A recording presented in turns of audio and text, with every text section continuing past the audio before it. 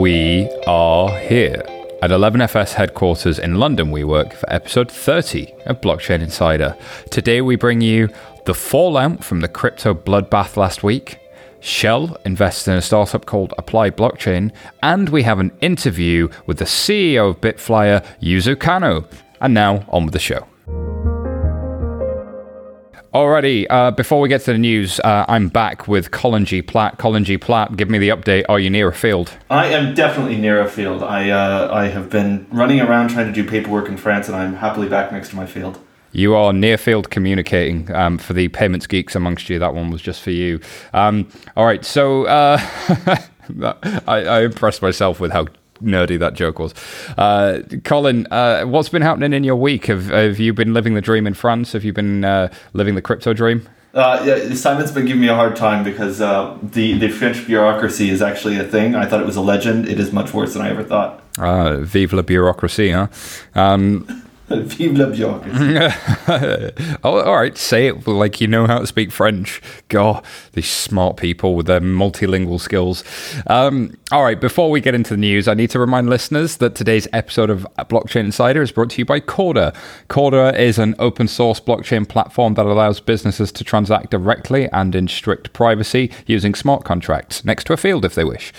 Corda enables complex transactions using real assets and legally binding agreements without the need for a trusted intermediary. Corda is the result of a collaborative effort led by R3 and over 160 of the world's largest banks and tech partners. It's ready to build on today, and people are already deploying this stuff.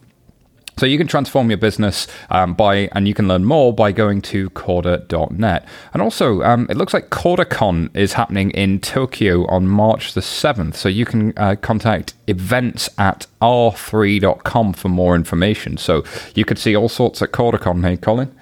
Yeah, definitely. If you do show up and you come from the show, make sure you wear a pink unicorn outfit.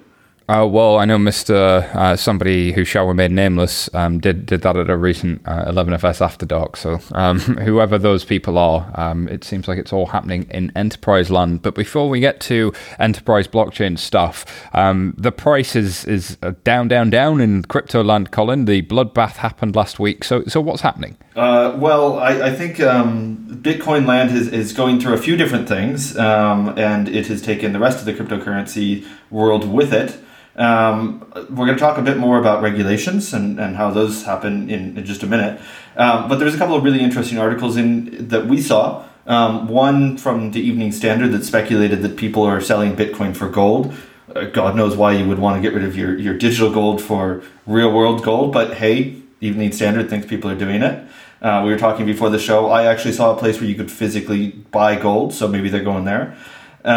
Criminals aren't using it anymore, which to me is one of the main reasons to use Bitcoin. Not that I'm a criminal, but it does work quite well. And they're trying to find other things, so we'll see if that positively impacts some of the privacy-focused coins, things like Monero, Dash, Zcash or Zcash. But all of this has kind of come to people have been talking for a long time. Is Bitcoin sustainable? And so far the prices seem to have said maybe they weren't. Maybe they'll go back up. On the positive side, the exchanges seem to be having a great time. We saw a really interesting article from Recode about Coinbase. Apparently, they're making $1 billion in revenue this last year. So right on, guys at Coinbase. Yeah, well done, guys at Coinbase. Yeah. Come on the show and tell us more about it. We're going to hear later today from the guys at bitFlyer, which is an even bigger exchange. And there's some cool technology stuff like Lightning Network turned on in new tests this last week, and SegWit transactions. We talked a lot about SegWit earlier in 2017. The transactions are now covering 20% of the blocks, or 20% of the transaction of the blocks, which is a really cool thing, and blocks are actually getting much larger. As a result, so it's starting to work. So it's interesting that we find ourselves in this position where the tech is finally finally starting to see some promise in terms of its actual upgrades just as the price crashes. There's more than a hint of irony there. Although the price crash was sudden, and then it seems to have bumbled around, maybe fallen a bit more, maybe fallen a bit more, and maybe it's on a long road back to some base, maybe it comes back. But to me, the far more interesting stories are those two stories.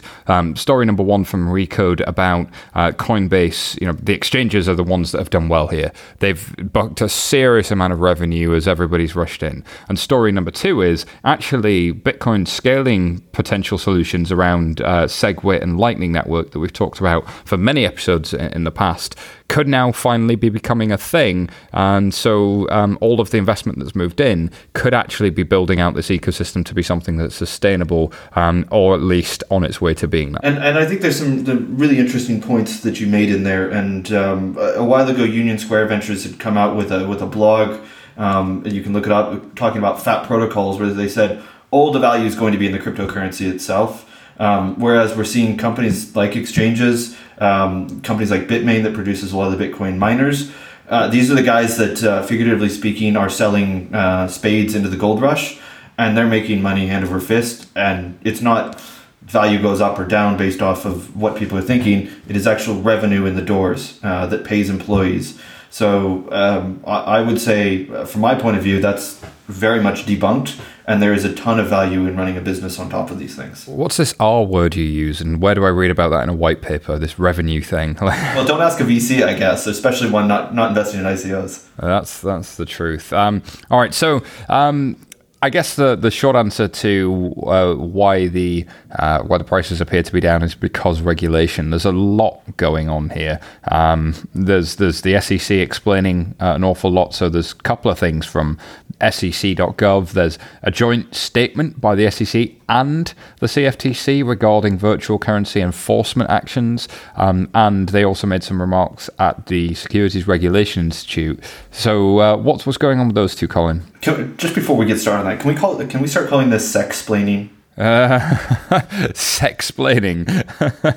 when the SEC explains, it sex-splains. When it explains anything to blockchain people.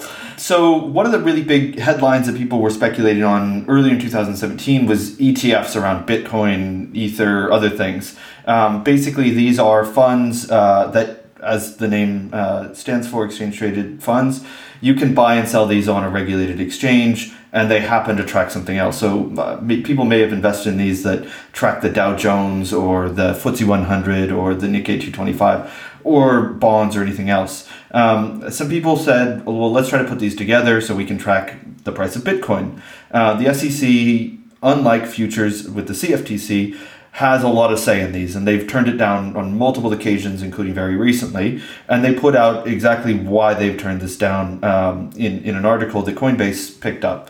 The other thing that was quite interesting is Jay Clayton, who's the commissioner, the SEC, the Securities Exchange Commission, put out a statement about ICOs are something that they're worried about, and people need to be very concerned about potential enforcement action, meaning they are going to come and fine or potentially put people in jail if this continues. So if you're doing any of these things, they've made it very clear there is no gray area. And the other thing, which I thought was a really brilliant move, is the SEC has come out and said not only is the ICO the problem, but these lawyers that are saying, yeah, okay, it all depends, but if you give us money, we'll just kind of sign it off enough that we're not really liable. They said, actually, you are the problem and we'll come after you as well. You should know better. I think that's positive. So that's interesting that the SEC is pushing back against legal jiu-jitsu or judo moves of trying to talk about how an asset can be one thing, but then it's something else. I do think there's a genuine innovation in some parts of the crypto assets and ICO space, but it's actually extremely rare. And so Ernst & Young put out a report that some of you may have seen come out in the recent week, talking about how of the $3.7 billion raised in ICOs, more than 10% of that may have been stolen or laundered in some way. That's a pretty gigantic figure, and you can see why when regulators look at that, they go, this is a problem, we need to deal with this. And if you're behaving like idiots, the regulator's going to bitch slap you. Like, stop it. Just stop being an idiot.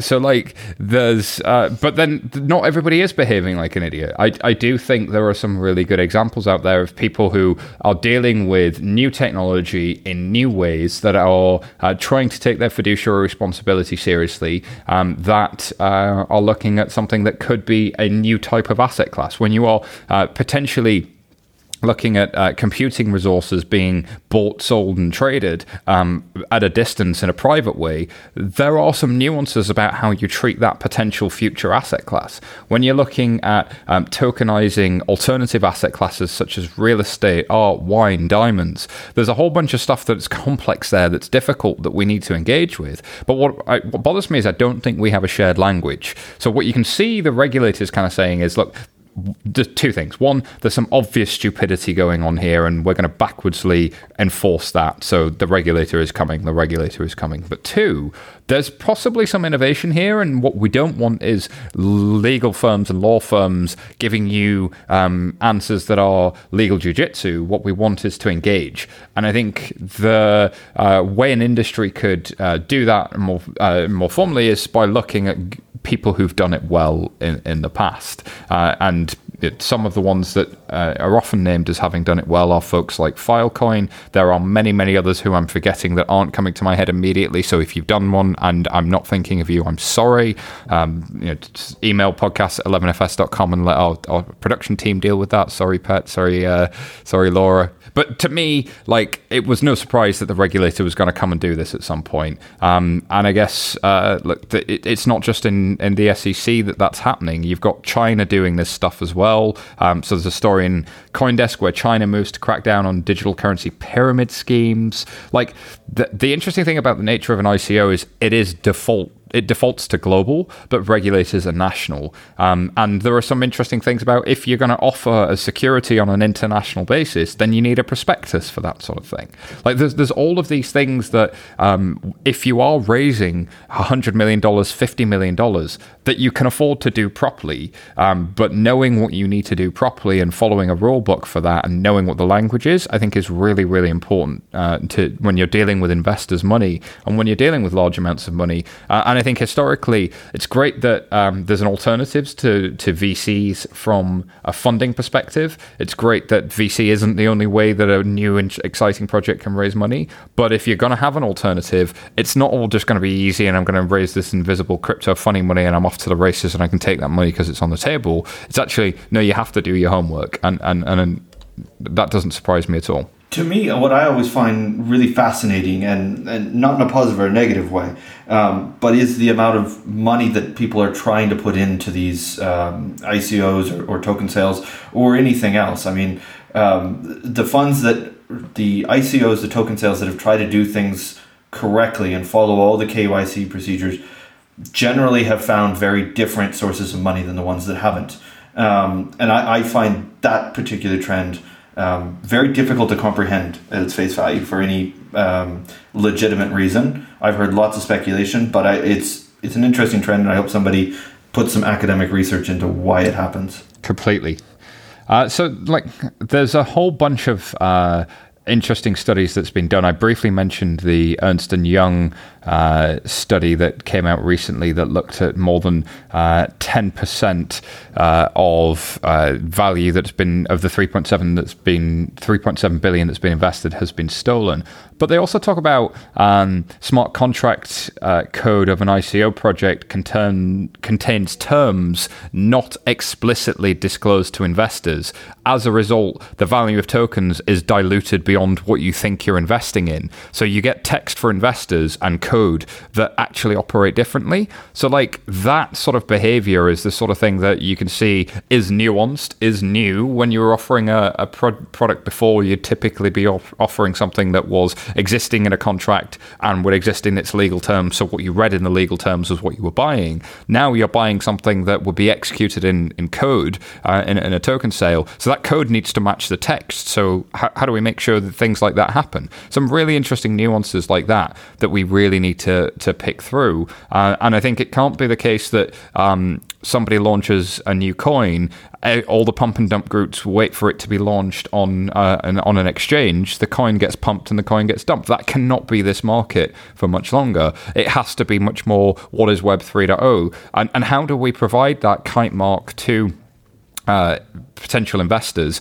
who may be single family offices, who may be institutions that want to get into the crypto markets, that see this as an area of potential growth and volatility and excitement, but we bring some light into this situation. And that's when, so I'm foreshadowing the interview we do with bitFlyer later, but in the interview with Yuzo, the CEO of bitFlyer, he talks about how in Japan, they have a whitelist of ICOs and tokens that have gone through an accreditation process.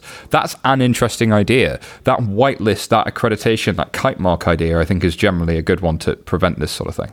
Yeah, and can I just say, like, from an investment banking point of view, like there was a lot of problems way back in the day, 100 years ago, even less than that, where people were talking about this in the equities markets. And the bubble in the 1920s is very famous for bringing that, and when that all crashed down, we had the Great Depression. Eventually, what investment banks ended up doing, and I think goes to your point about pump and dumps, is figuring out not only which projects are good and bad, or which companies are good and bad, but which investors are going to do a pump and dump, and make sure that just because they'll easily give you money, you don't necessarily give them the tools to do this. And this is something that I think is a hand-in-hand between exchanges and companies trying to do this. They need to sit down and say, right, who are the good investors that aren't just trying to flip my coin on day one? Who are the ones that are actually interested in the project and will stick with me as a VC would stick with me, which may be 5 to 10 years. It just hasn't matured yet. Whether it happens or not, I don't know. But that's an interesting transition actually into the next thing we want to talk about within regulation, Simon.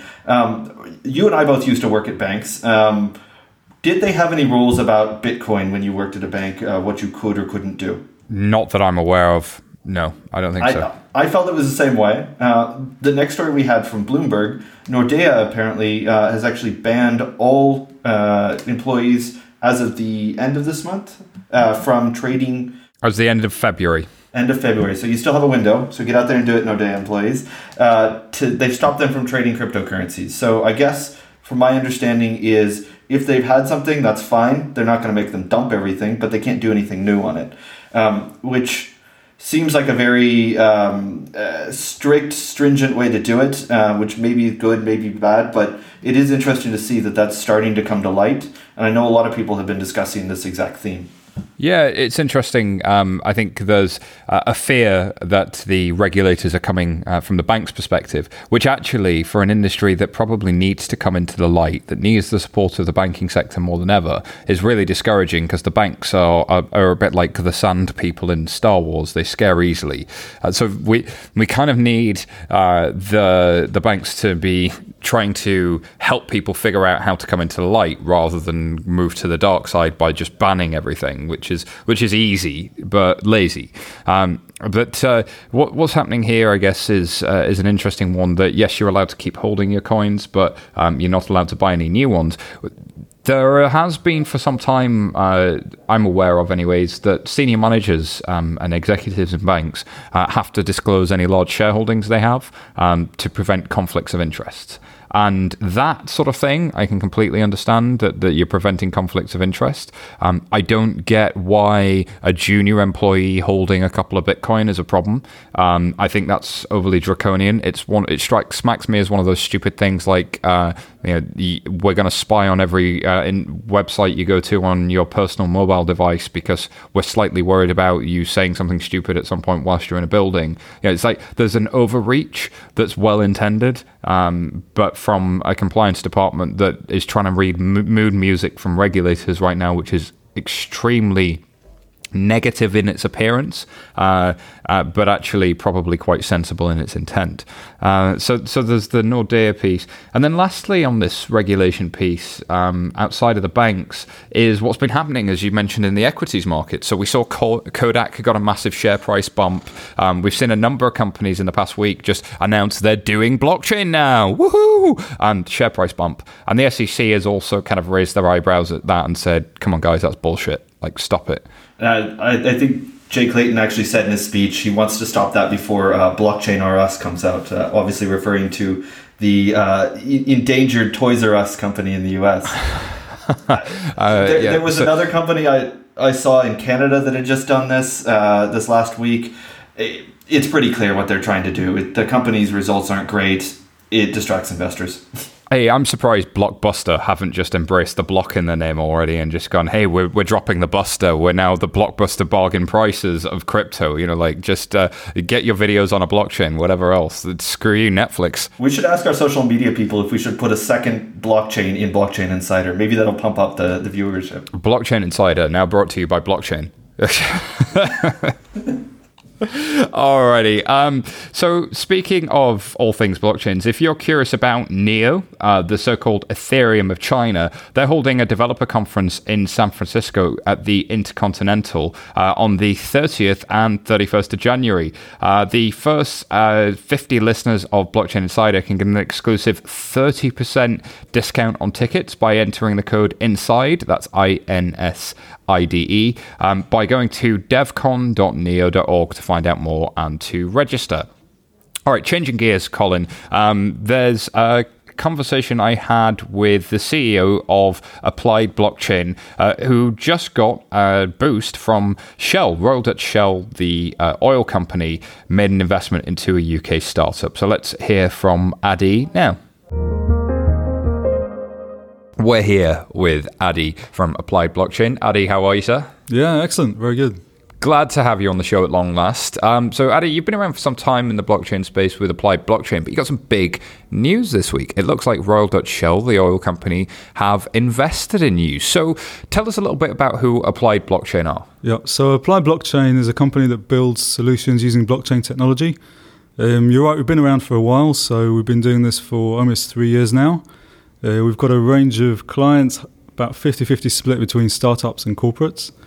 And both the startups and the corporates cut across a number of different industries. And so they're paying for your engineering knowledge in blockchain tech stacks. So you would build on Ethereum or open source protocols or any of the others natively. That's right. Yeah, we build on top of open source, open blockchain platforms.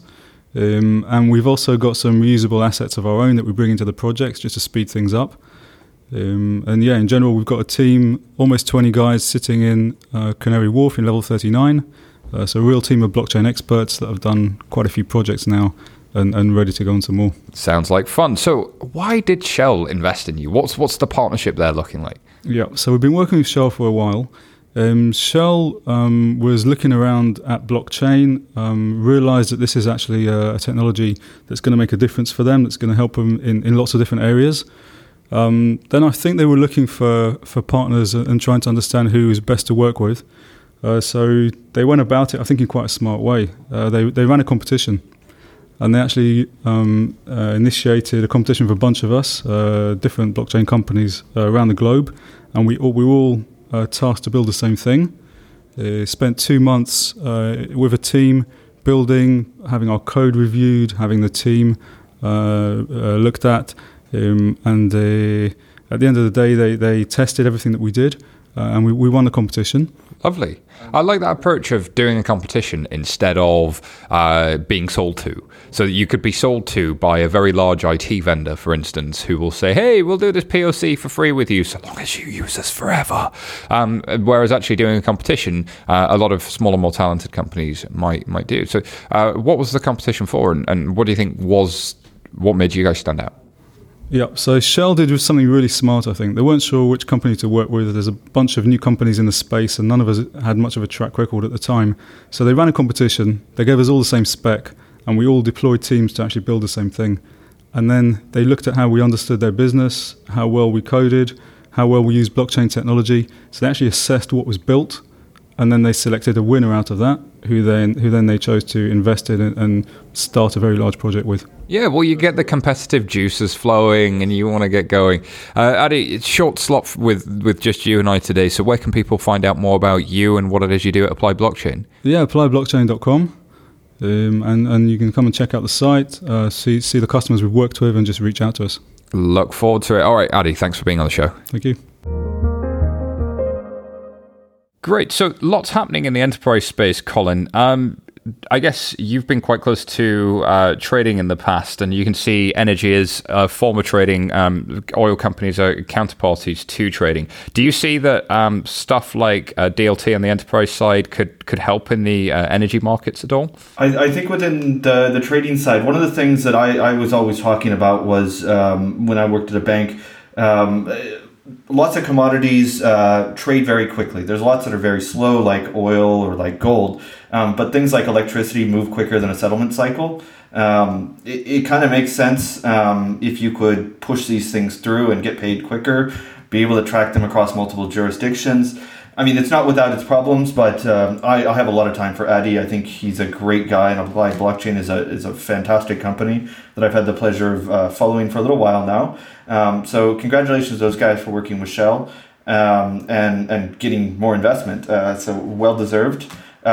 If anybody can figure it out, I think these guys have a very good chance, and congratulations again to them. Yeah, well done, Adi. I think you've said a couple of times on the show that 2018 might be the year of enterprise. Next story up has the most enterprisey feel of I think any of the stories we cover this week. So this is IBM and Maersk form Maersk. I can never say their name. The shipping company formed a new company for international cargo, and this comes to us from Bloomberg Business. So the joint venture expects shippers, ports to use the new service, and they're targeting the second half of 2018 for a rollout. And so this one looks like there's going to be real things happening in the blockchain space at long last. Very vague press release. They think they can lower the cost of global trade, but they don't really say how any of this works, what it is, what the value prop is.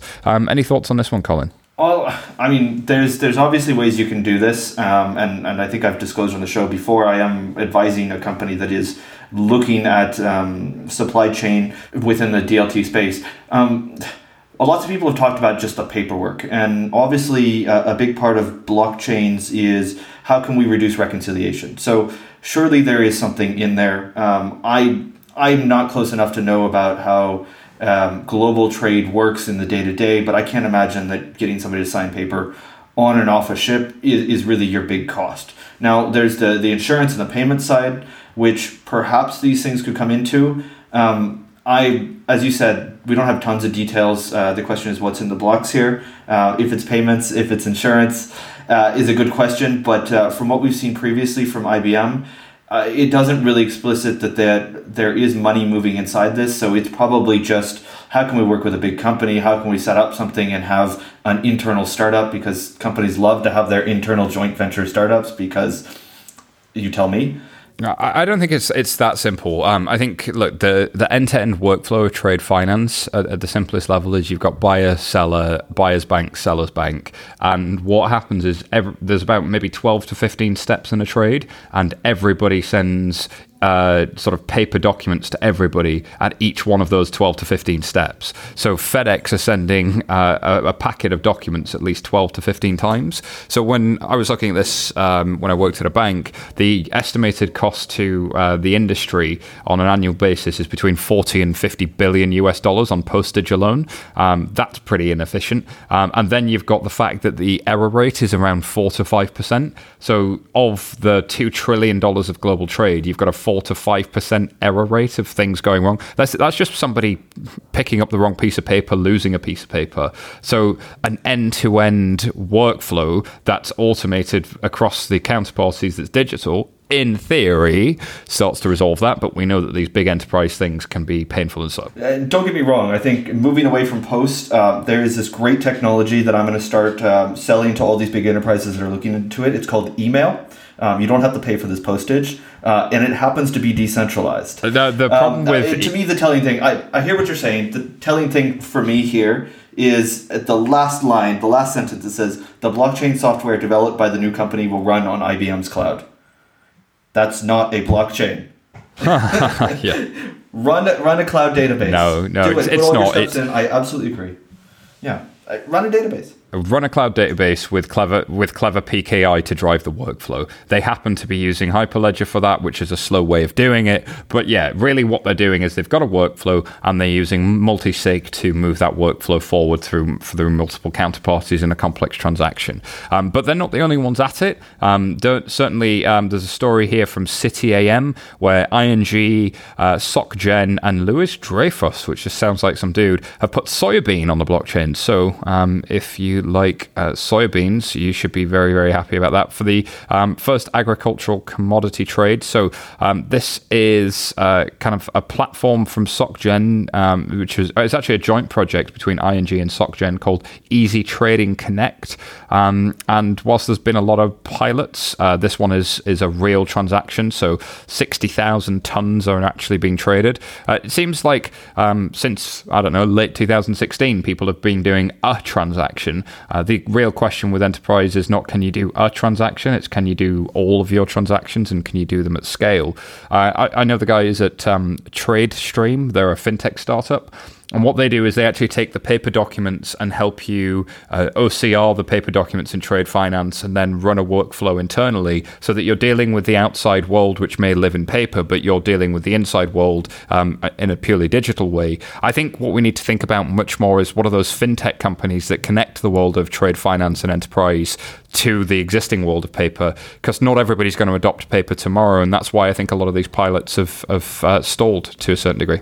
One thing I just want to say about this is calling it an Easy Trade Connect, ETC. I wonder when this press statement came out if there was a big pump in Ethereum Classic, which also has that as a ticker. People are using Ethereum Classic for soybean. Hey, if you announced a partnership with SocGen on soybeans, surely your price would go up. Hey, that's how to troll the ETC crowd by Colin G. Platt. Some GSAS for you live and in color.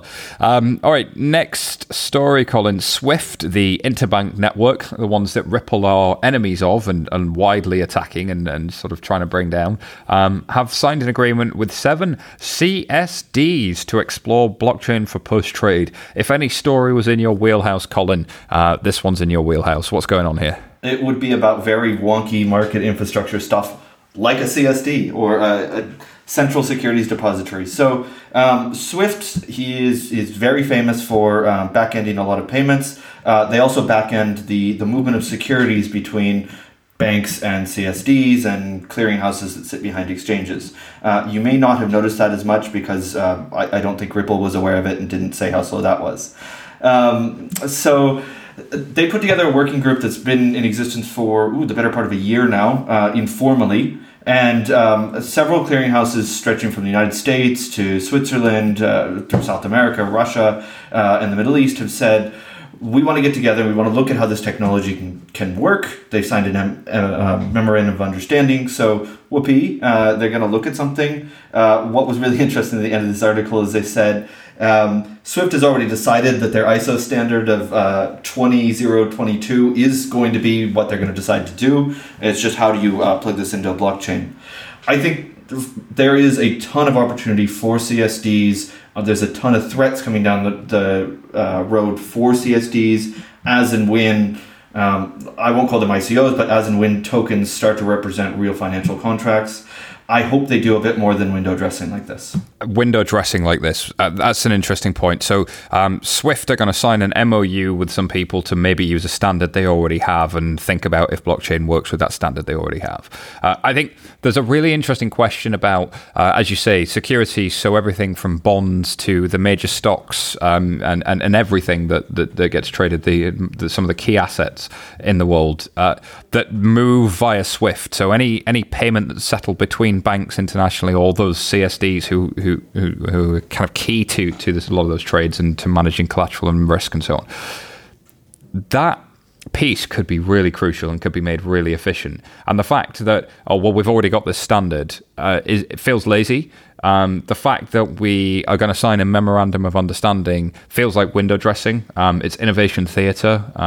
We talk about that a lot on FinTech Insider.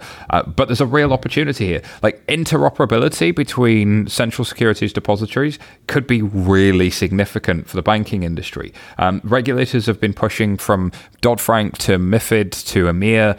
There's a real push for transparency. There's a real push for fee transparency and MiFID. There's a real push for people to understand what is the underlying asset, what does the investor actually hold and own, does the investor know what they're getting for the value for money, does a pension fund know what it's getting in terms of value for money? Chances are it doesn't. So if CSDs could be a part of this, they're a crucial part of infrastructure. SWIFT is a crucial part of infrastructure. They could make a real difference. They could reduce costs for the entire industry, for the banks. They could reduce costs for the buy side. They could help meet regulation. Like the benefits for this in terms of some of the critical path things that are happening in the industry could be really significant. To see this damp squib of a press release is disappointing. Yeah, I echo every single one of your comments, and I would encourage anybody that works for any of these companies or Swift to take a good hard look and say, well, what are the challenges? What are the threats out there?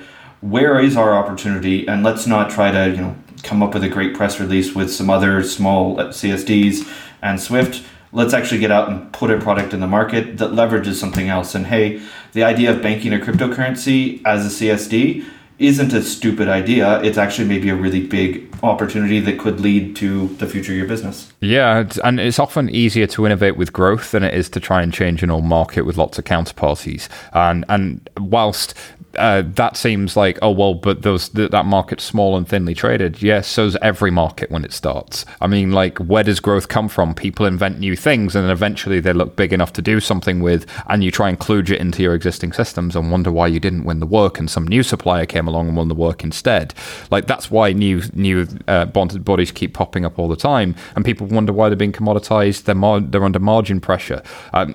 People often don't connect innovation to core issues in the organization. It's like the core issue in the organization, let's just bumble forward with that and throw a lot of people at it, versus the innovation side, which is, that's nice, let's just do a press release. Whereas there are, I think now, the beginnings of mature offerings from Corda, from Hyperledger, from Digital Asset, from Enterprise Ethereum Alliance, and many, many others, and even in the tokens space, from your everything from your block stacks to your Neos, that are worth looking at seriously. Not just, hey, let's play with this, but it's interesting to me that Ed Budd, who was an MD at Deutsche Bank, is now at Consensus.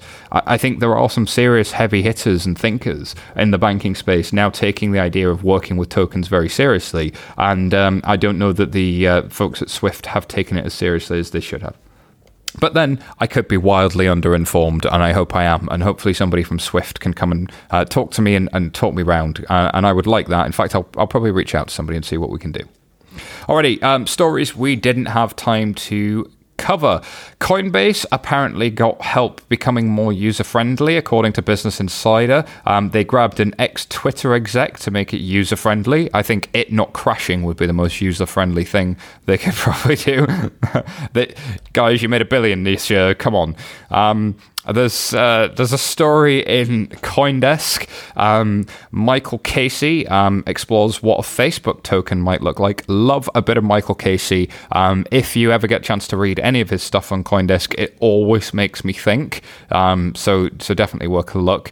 Also on CoinDesk, some guy wrote a blog post called "Don't Hodl Buildle." I don't know even how you say that. How blockchain tech will add value in 2018. The guy's name was Ajit Tripathi, and we love you, Ajit.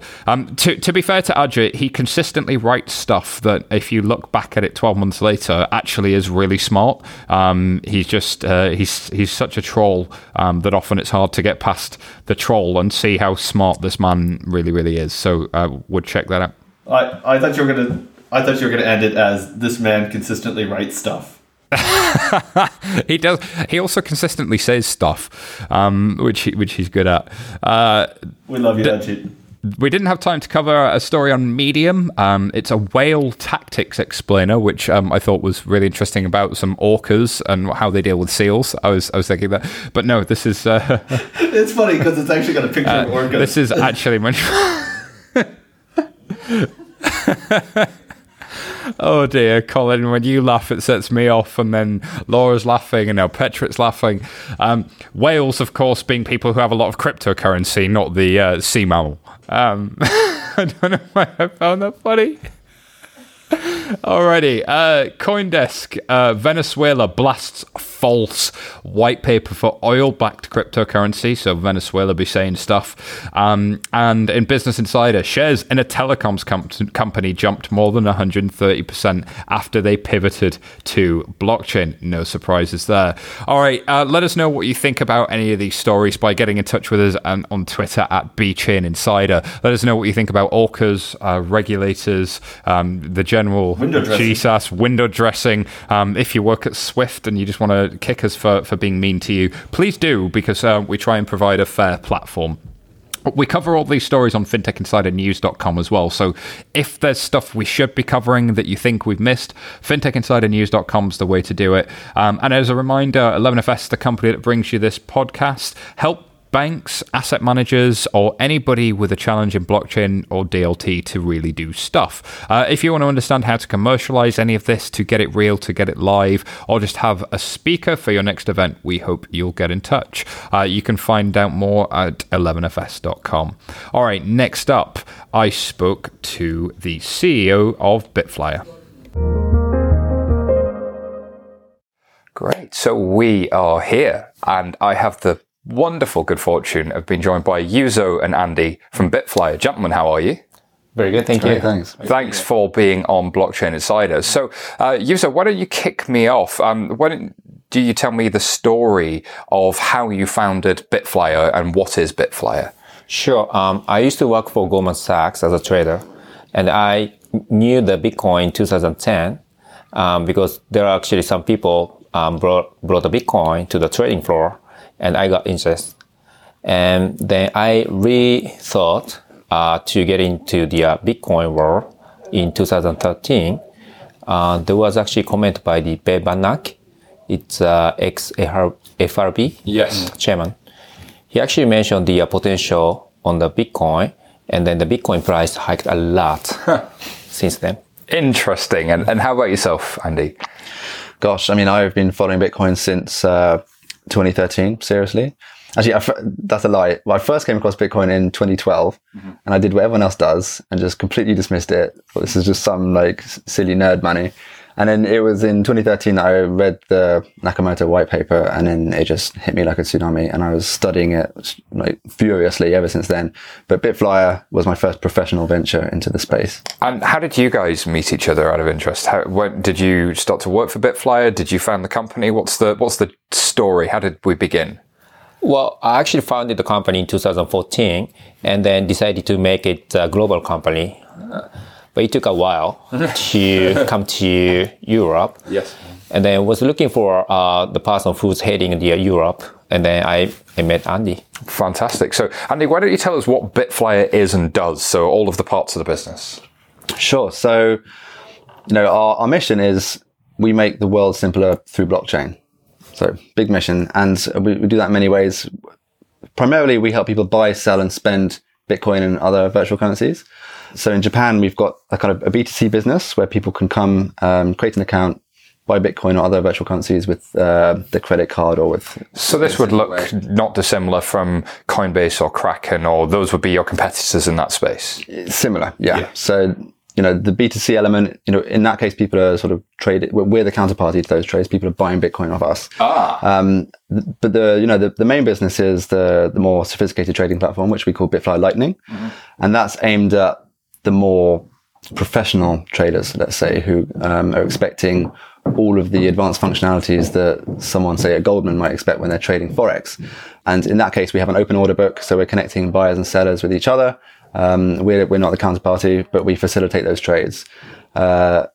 we've also got a payments arm where in Japan we're integrated with BitCamera, which is the largest electronics retailer in Japan, and also HIS. Is it the largest or second largest travel agent? Second largest. Second largest travel agent in Japan.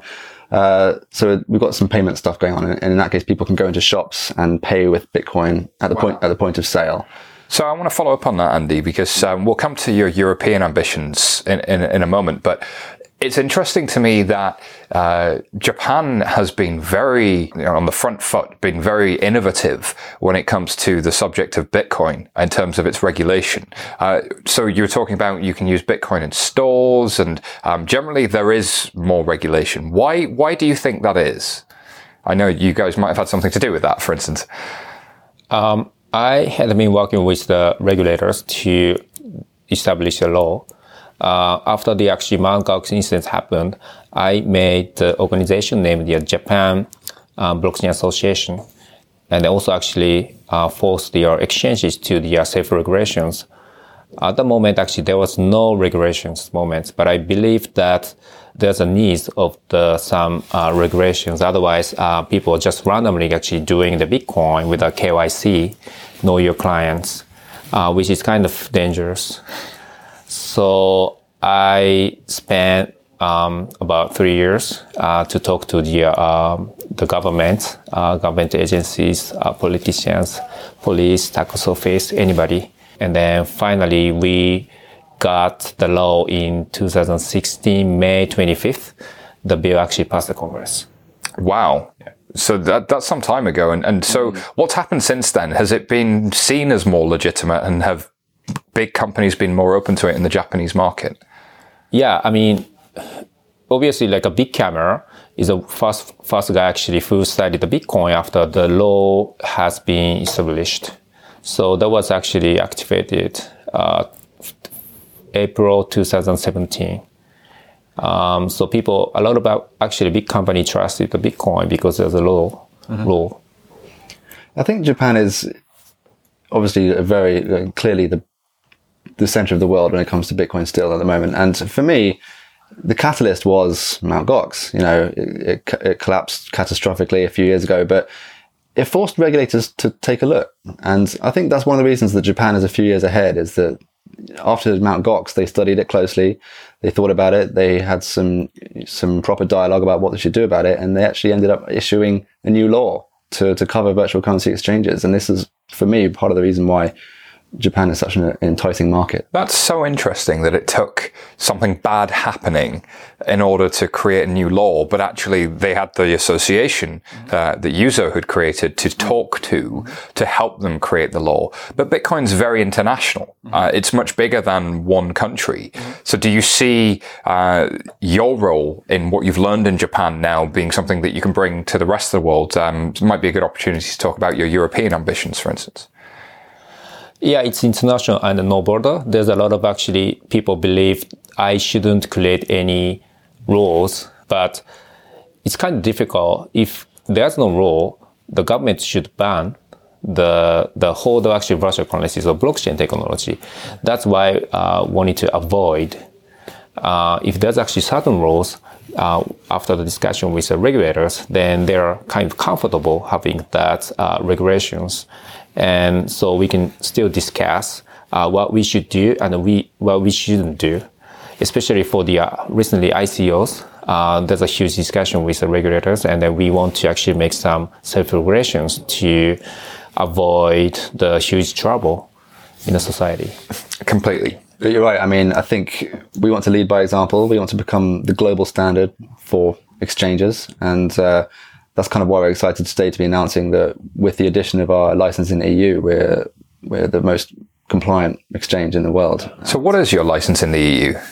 So we were granted a license, officially signed off by the Minister of Finance for Luxembourg, but greenlit by the CSSF, which is kind of the equivalent of the FCA here in the UK.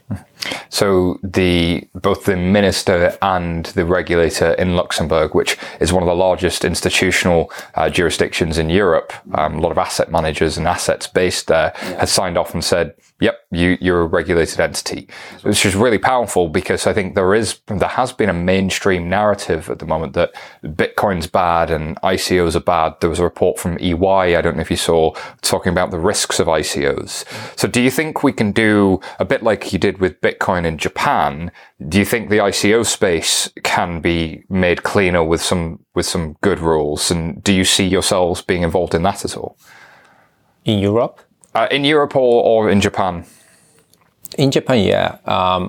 We're thinking to actually drafting some self-regulations. So hopefully the government shouldn't ban the whole ICOs.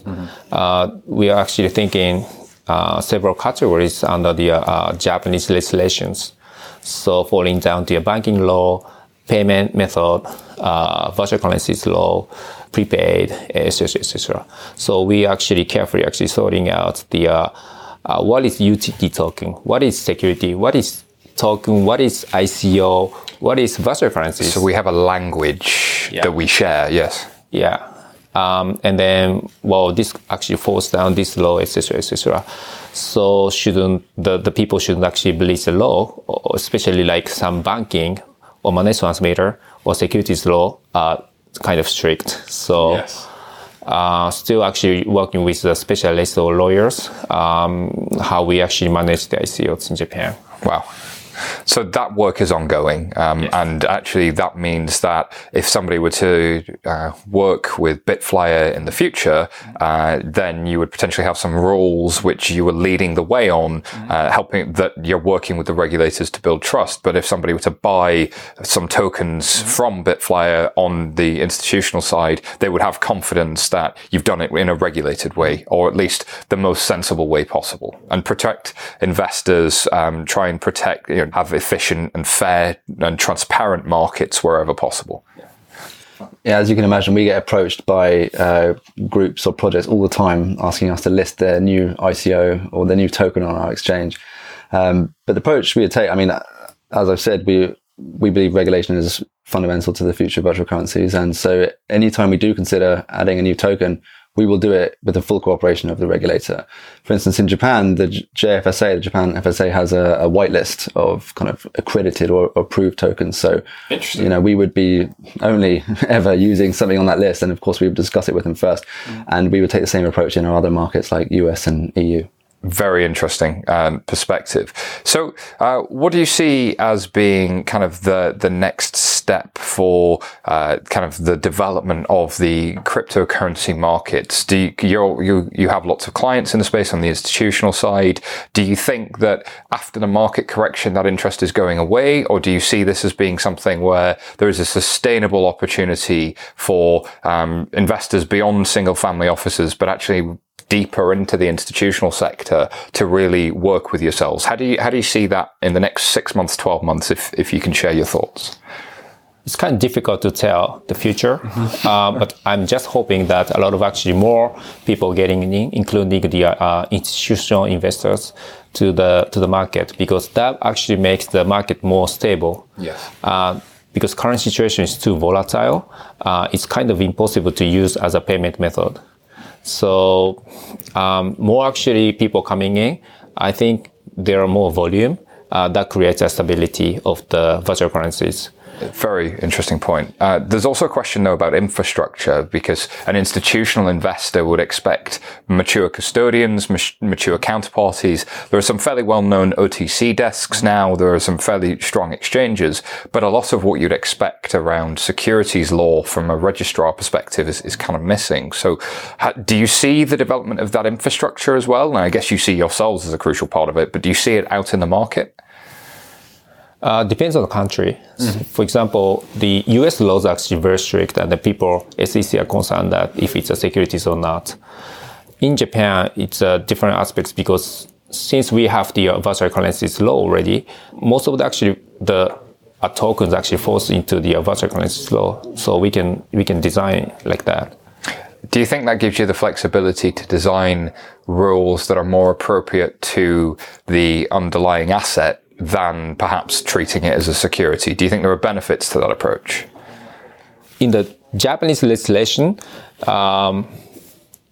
doesn't matter if it's an underlying asset, because it looks like if you actually wrap, for example, the Bitcoin with the ETF, this is considered a security. Right? Yes. So the underlayer doesn't really matter for region. Interesting. Very interesting. If you actually trade the spot Bitcoin, this falls under the virtual currencies law. If you make the ETF or any securities, then it's a security. So it depends on the structure. Very interesting. So we've talked a lot about the kind of the institutional side. We briefly touched on the kind of the consumer side, but also there's the enterprise side. Enterprise blockchain and DLT has been big for a number of years. There's obviously Enterprise Ethereum Alliance. There's R3. There's Hyperledger. Do you guys do anything in that space as well? Yes, we do. We have a proprietary blockchain named Miyabi. That's actually, we think it's really cool. It's a private chain that has immutability and the finality and the BFT and then no SPOF. So it's considered as a fully functional blockchain and which is very fast. So the Miyabi actually got nominated as a technical supporter. We actually got nominated as a technical supporter of the Japanese Bankers Association, which is kind of actually separate in Europe. So, running the banking infrastructure as well as Fujitsu, Hitachi, Entity Data. So we are kind of only one startups out of actually maybe 25 application for that POC. Wow. That's a heck of a competition you won there. Yeah. That's really good. So, on those three segments, where do you see kind of the focus for you in the future? Do you see more towards consumer, more towards institutional and investing, or more towards enterprise? Or do you think you have to be in all three to be successful? I think depends on the products. We have actually two major products. It's the virtual currencies exchange and the blockchain. Yes. This is actually designed for the B2C. Yes. So mainly actually focusing on the consumer, including some actually institutional clients. But here, this is more like enterprise. Since actually it's designed for the securities, so we are not really open that to for the consumer usage. So it's very closed. Yes. And so there would be enterprise clients using a closed blockchain. Where do you stand on banks having virtual currencies? There were some headlines about a year ago about Jcoin and the potential for banks using kind of their own virtual currency. Right. Do you think that's a good idea, a bad idea? What are your thoughts? I think it's a good idea. There was actually news of MUFG coin and the Jcoin issued by Mizuho Bank. Those are actually two of the major banks in Japan. Initially, MUFG coin is considered as just linked to a Japanese yen. Yes. But recently there was news that the MUFG coin may fluctuate to the Japanese yen. Then it falls under the virtual currencies law. Wow. Meaning there's a lot of potential. You know Tether? Tether, yes. Yeah. It's kind of the same, but it's backed by a bank. Wow. So Tether backed by a bank is a really exciting concept. Yeah. And MUFG coin probably isn't Tether backed by a bank is not how it's been advertised, but it's a really interesting way to think about it. Yeah, it's so easy. You don't have to actually use the banking network anymore to transfer the MUFG coin. Love that. That's really exciting me. So I love the concept of Tether, except for the fact that they've gone into competition with the Federal Reserve, which is probably not a good idea. But the idea of a bank issuing it, well, banks have always, under fractional reserve, been allowed to issue national currency. They are given a banking license to do exactly that. It's a really interesting idea. So what are the benefits to banks and consumers of something like that? And could they be looking at private blockchains to help them do that? Like Miyabi, for instance? I'm not very sure what kind of blockchain they are using for the MUFG coin, but they're going to actually use a blockchain for sure. Yeah. And so when people are looking to use Miyabi, what sort of projects are they using Miyabi for? I mean, recently, actually, we made some alliance with their large point issuer. Point is very actually common in Japan that you can get points by buying something. So it's like a loyalty rewards point scheme thing, yeah. So people can use these points as a currency, right? So they want to actually swap the points. They want to actually run the points on the blockchain. So they are thinking to actually use a Miyabi as an infrastructure. That's really cool. So it's interesting because in Japan, that they, unlike here in the UK, where all of the sort of loyalty point schemes that you come across are usually very siloed. Like, you know, you've got your Cafe Nero loyalty card. You've got one sort of system per shop. Whereas in Japan, there are sort of two really big schemes where you get sort of Ponta, I think, and T points or T-point. Yeah. And loads of shops just accept them. So for years already, even before blockchain, Japanese people were kind of earning these points and spending them in all sorts of different places. So it's kind of a different framework, different way of thinking of it. So you've got an advantage there that you've got consumers who understand that behavior already, but now you've got a different technology potentially reducing cost or making them easier to move around. So I've done some work in the loyalty and card space before, and I'm aware that one of the key things for any loyalty scheme is that if you're giving somebody points, in order for it to be profitable, you have to cover your costs first, and then you want them to redeem for an item that's less than the amount that in theory they've spent and been made for you by being loyal. And so by taking your costs out, if you're using old infrastructure and if you have a network of partnerships, maybe you work with an airline and some sports clubs, the technical integration between all of those old legacy IT systems tends to be slow and expensive and take a lot of time. And the idea here is this shared infrastructure of a permissioned blockchain potentially reduces some of that cost, but also means that you could take those points and trade them on an exchange and get real cash for them. So it gives the consumer some new ideas that I think is interesting. Really powerful ideas. So where can people find out more about bitFlyer? What have you guys got coming up in the future? So, I mean, the big news today, of course, is that we've just launched in the EU and making us the world's most compliant exchange after winning our license from the CSSF. We've got lots of plans for the future. Of course, we'll be adding new coins and new currencies in the future, but always be checking with the regulator first. And of course, when we announce those things, you'll be the first to know. One of the more interesting things, which I discussed today in the keynote, actually, was this idea of cross-border trading. So, of course, the interesting thing about bitFlyer is that we are the dominant marketplace in Japan. We have 80% market share in Japan. And Japan, in turn, is the biggest market for Bitcoin in the world. So that's why we're sort of global number one. And of course, that's a really deep liquid market. And now that we've got users in the US and the EU, offering that kind of liquidity to those customers is incredibly attractive. So our plan is to connect our order books together. And that would basically allow people in the US to trade with Japan, people in the EU to trade with Japan, and of course, people with the EU and the US to trade together. So that's something exciting that's in the pipeline for us. Wow, that's really, really exciting. So bitflyer.com to learn more? bitflyer.com/en-EU for the EU page, or of course, bitcoin.com will get you on the Japan page, so you can have a look around. Fantastic. Gentlemen, thank you very much for being on Blockchain Insider. Thank you. Thanks for having us. Thank you.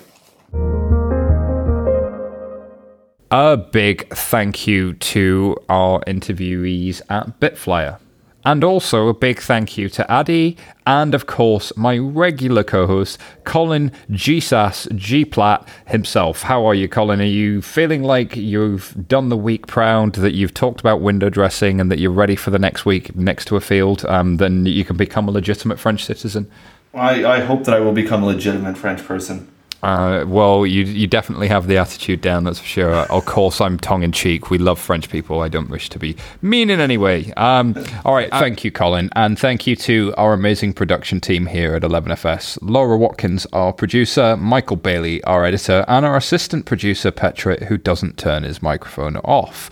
All right, thank you for listening. If you like what you heard, subscribe to our podcast, leave us a review on iTunes, tell your friends about what we do, and spread the word word. We'll have more Blockchain Insider next week, but for now, goodbye. Laura Watkins, our producer, and Michael Bailey, our magician. Fucking hell, what's going on? All right, thank you, Colin. Big thank you to our amazing production team here at 11FS. Laura Watkins, our... It was the orcas.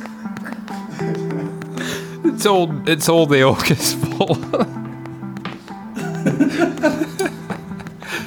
Oh, Jesus. There was a picture of orca.